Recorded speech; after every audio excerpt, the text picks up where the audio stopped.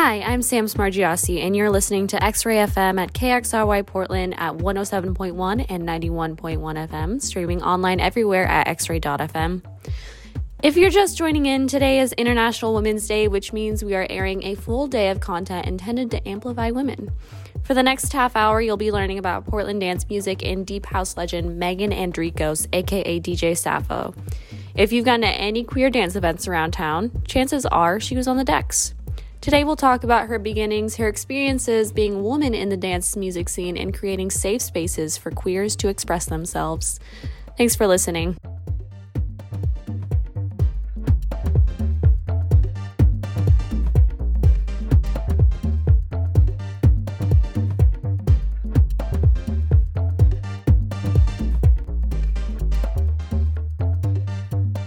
I did listen to your Form the Head interview, and I know a little bit about your history, mostly about like how you were once a wee raver and got into DJing like as a sort of like sustainability thing so that you don't like destroy yourself. Is that right? That is correct. Yep. Okay.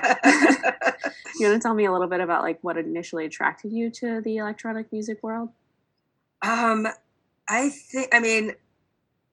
would be the thing that I first of all started listening to dance music like when I was 14 years old.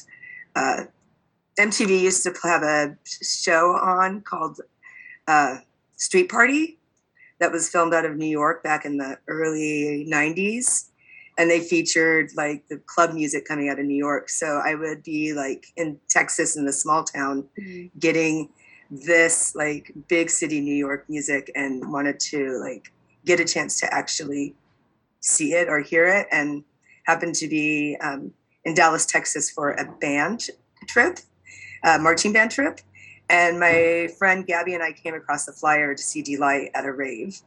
So she called her older brother and was like, is this legit? Because he had like lived in New York and had been there and now lived in Austin, Texas. And he was like, yeah, you guys should go. So we went and saw Delight and at a rave in 1991. We were both 14, snuck out, and then we were 14.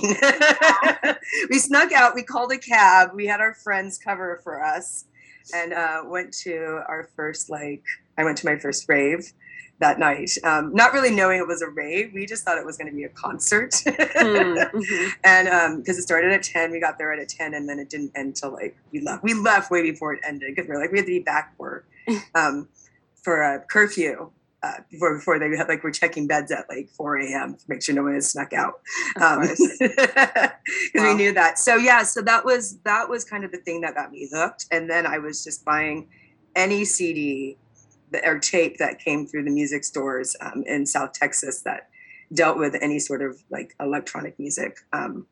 So I had the Shaman, Chemical Brothers, bunch of old hardcore and breakbeat CDs, just sort of taking it all in and not really digest. It was just, as long as it was electronic music, because that wasn't listened to down where I was going to high school at. I was taking it in, and then just sort of fell in love with deep house music about the mid 90s. And by then I moved to the Pacific Northwest and was about 45 minutes away from Vancouver, BC. I lived in Bellingham, Washington, so I'd drive across the border and would go to events up there. And that's really by the time I was in college, I was pretty much only listening to electronic music, and but didn't really know the DJ culture until I was a little bit older and met DJs when I was 21, and got to see. But they were all guys. And got to hang out with them and their girlfriends and watch them DJ. And I think there was one day I was over at a house party and everyone just left the turntables except for me, my friend Camilla. And she's like, the music's over with. We should just walk around with this. Oh, yeah. I guess I probably shouldn't use that word. We should go mess around with these turntables. Re-edit that. We should go mess around with these turntables. And right when that happened, I was like, I really want to learn how to do this. So I waited and was able to get some and self-taught myself, and have been really, so I've been doing into electronic music for 32 years now. Yeah. So it's been, great. Yeah. So approaching those turntables, it was like a moment where you kind of felt like the universe was like, look at this, let's do this, focus on this. Yeah. And it was a way to take control too, and be like, oh, wow, I can be the one who is in control. And at that point, I hadn't seen many women behind the decks. And about 2 weeks before that moment where I got on the decks, I saw a DJ from San Francisco named DJ Darcy. Okay. And I was just like blown away. I think I spent the whole whole 2 hour set just like watching her DJ, because I was like, this is so unusual. She's on the main stage. She's like closing it out, and like usually women are like relegated to opening the party and playing when no one's there, not when everyone's there. And so I just couldn't stop thinking about like this power that she had, and like the fact that she's there. And I was like, I want to do that too. That's so beautiful. Really, that was like the influence, was seeing that and then being able to get and starting to play around on turntables. That's beautiful. I have a similar experience whenever I see women on turntables or women like making music in general. I'm just like so fixated. Yeah. Buying music after that, I started like trying to really find more female producers, which was difficult. I mean, it's now becoming more, but women in electronic music making music in the 1990s was very, very rare. Yeah. Yeah. I find it's difficult too. Like, I will turn to playlists that are like specified for electronic music, and like I really have to filter through to like finally find a female producer, and that's frustrating. Yeah. But do you feel like people were receptive to you when you first started DJing? I was in a small town, so I had a lot of friends that were really supportive. I was in Bellingham, Washington, so a smaller college town. I think it was more of when I played to anyone else out of my friend group, it was a novelty because I was a girl behind the turntables. Mm-hmm. I'm not going to lie, I probably got a couple of my earliest bookings because they were like, you're a girl behind the decks. Right. Wow, this is a novelty, and you're not bad. But I wasn't exactly great either. But yeah, it was sort of that sort of mentality. And I'm so glad that it's no longer a novelty, and that and that people are like, you're good for a girl is no longer the thing that people, I hope people don't say that. I haven't heard that in a really long time. I haven't heard it, but it did give me shivers. Yeah. I mean, I've heard that was something that I had heard in the past. It's like, wow, you're really good for a girl. And I was like, that's sort of a backhanded compliment. Yeah. But now you're DJ Sappho, and you're like one of the top names that people drop when they're talking about like the Portland dance music scene. Yeah. That's great. Yeah. You did it. Yeah, I did it. I got through that. And and it was, and there was intimidating about especially playing with a bunch of guys that kind of, sometimes some of the guys I played with, they felt I was more of an interloper trying to take their space, because they're like, you're a girl, you're not as good as we are. Yeah. Gross. And then I had to show up, so I had to prove myself, which probably involved, but that's why I practiced so much when I first started, was because I was like, I need to prove to everyone that I'm just as good as they are. Yeah. Nice. Okay. So how did that all lead to you starting your own dance nights? I started my own dance nights just because I kind of wanted a place at the table. So I first started throwing raves back when I was still in college, so early 2000s, and did that with my friend. And we just did it because there wasn't anyone doing parties in Bellingham, Washington. And we also wanted to do it as more of a social, socially conscious event. So all of our events raise money for women's nonprofit groups.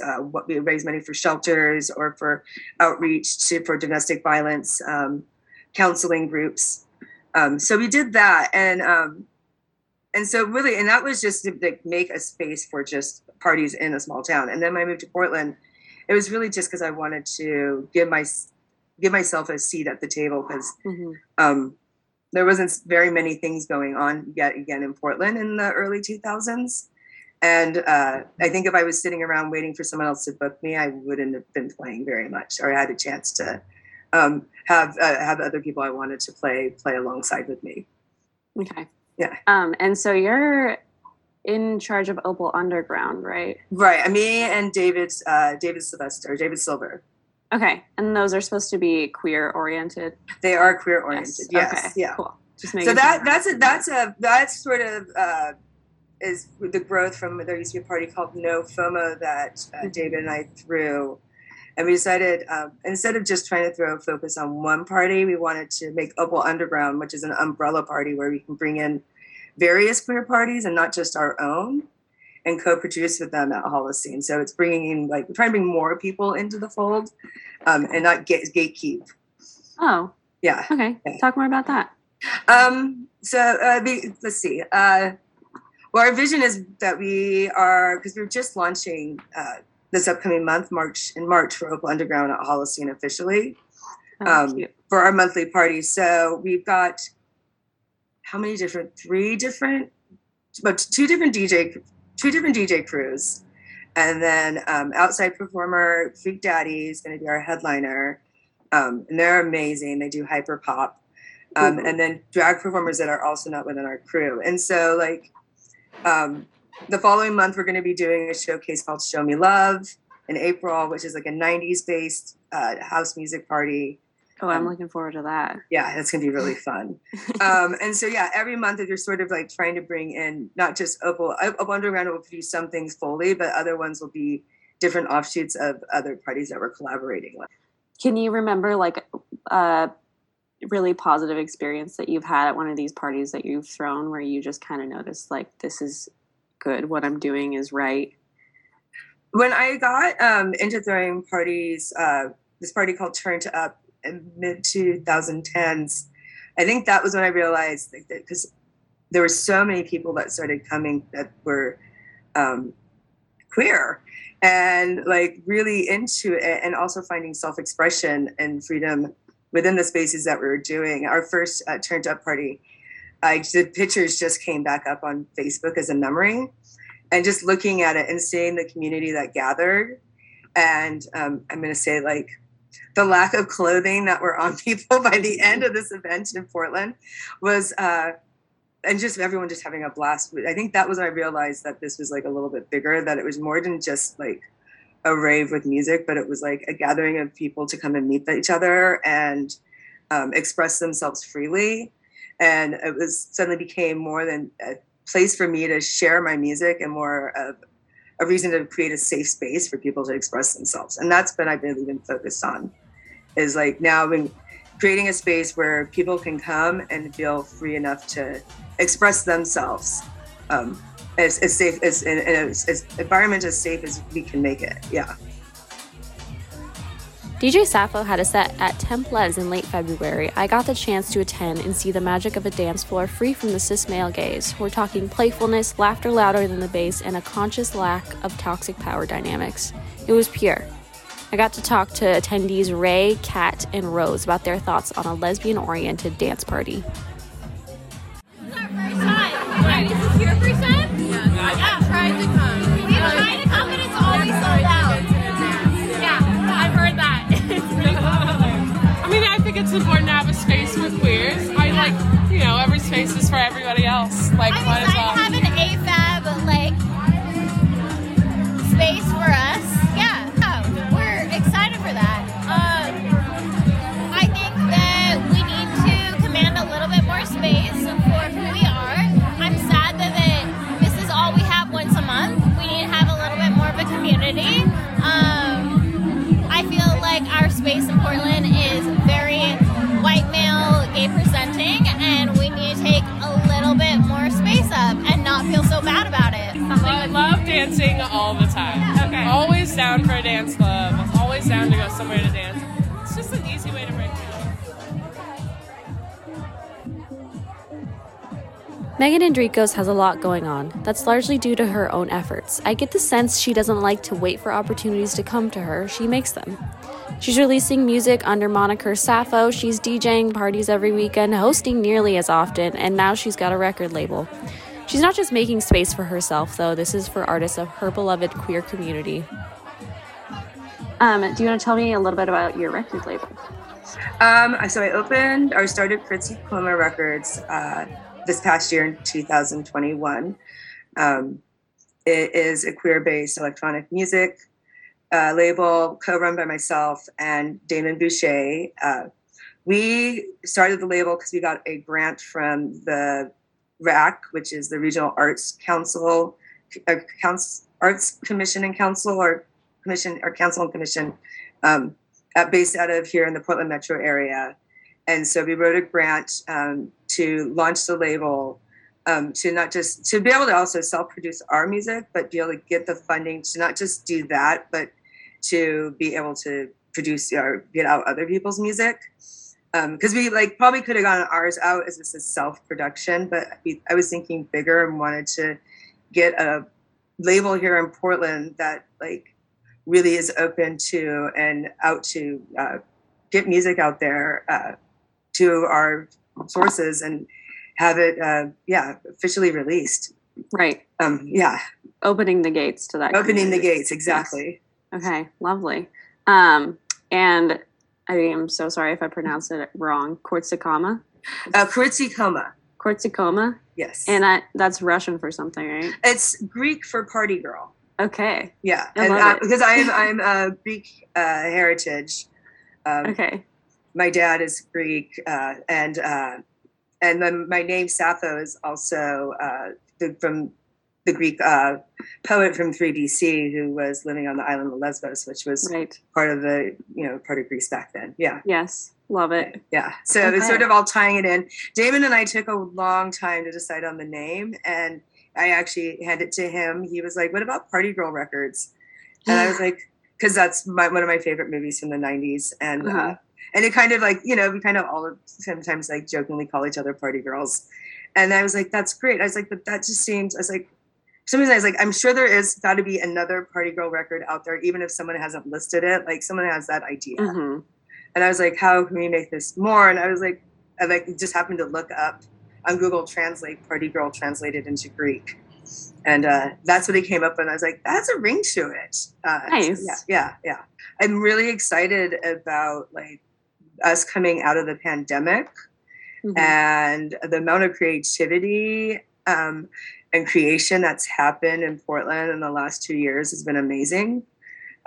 There's so many new artists, so many new queer artists, so many new non-binary femme queer artists that have really gotten into doing it during the last 2 years. And I'm excited to see where we're going to go as a city with all these new performers. Mm-hmm. And I've been really trying hard to, myself personally, listen to everybody and get familiar with what people have been doing.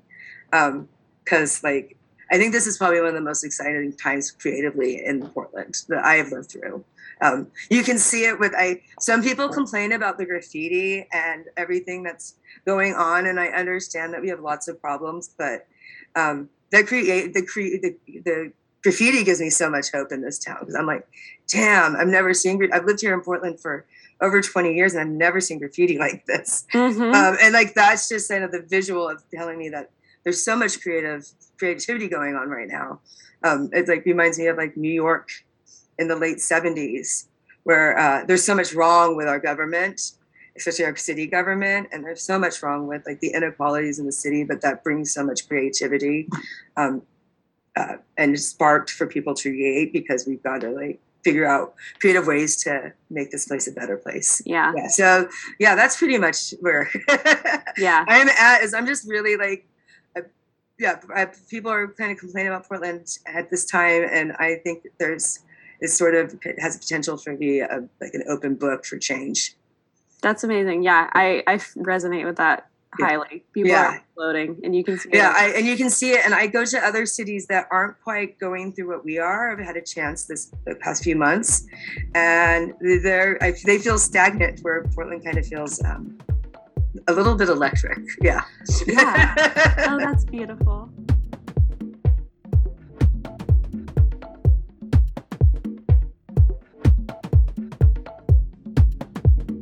Thanks to Megan Andrikos, or as you know her, DJ Sappho, the crowd and staff at Templez and Atlantis Lounge, and to X-Ray for helping me put this all together. Remember, dance music was created by Black people, synthesizers were perfected by women, and house music came from queer nightclubs. Everyone deserves space here. I'll leave you with a single from Sappho and David Boucher called All I Want Is You, out now on Kortsikoma Records.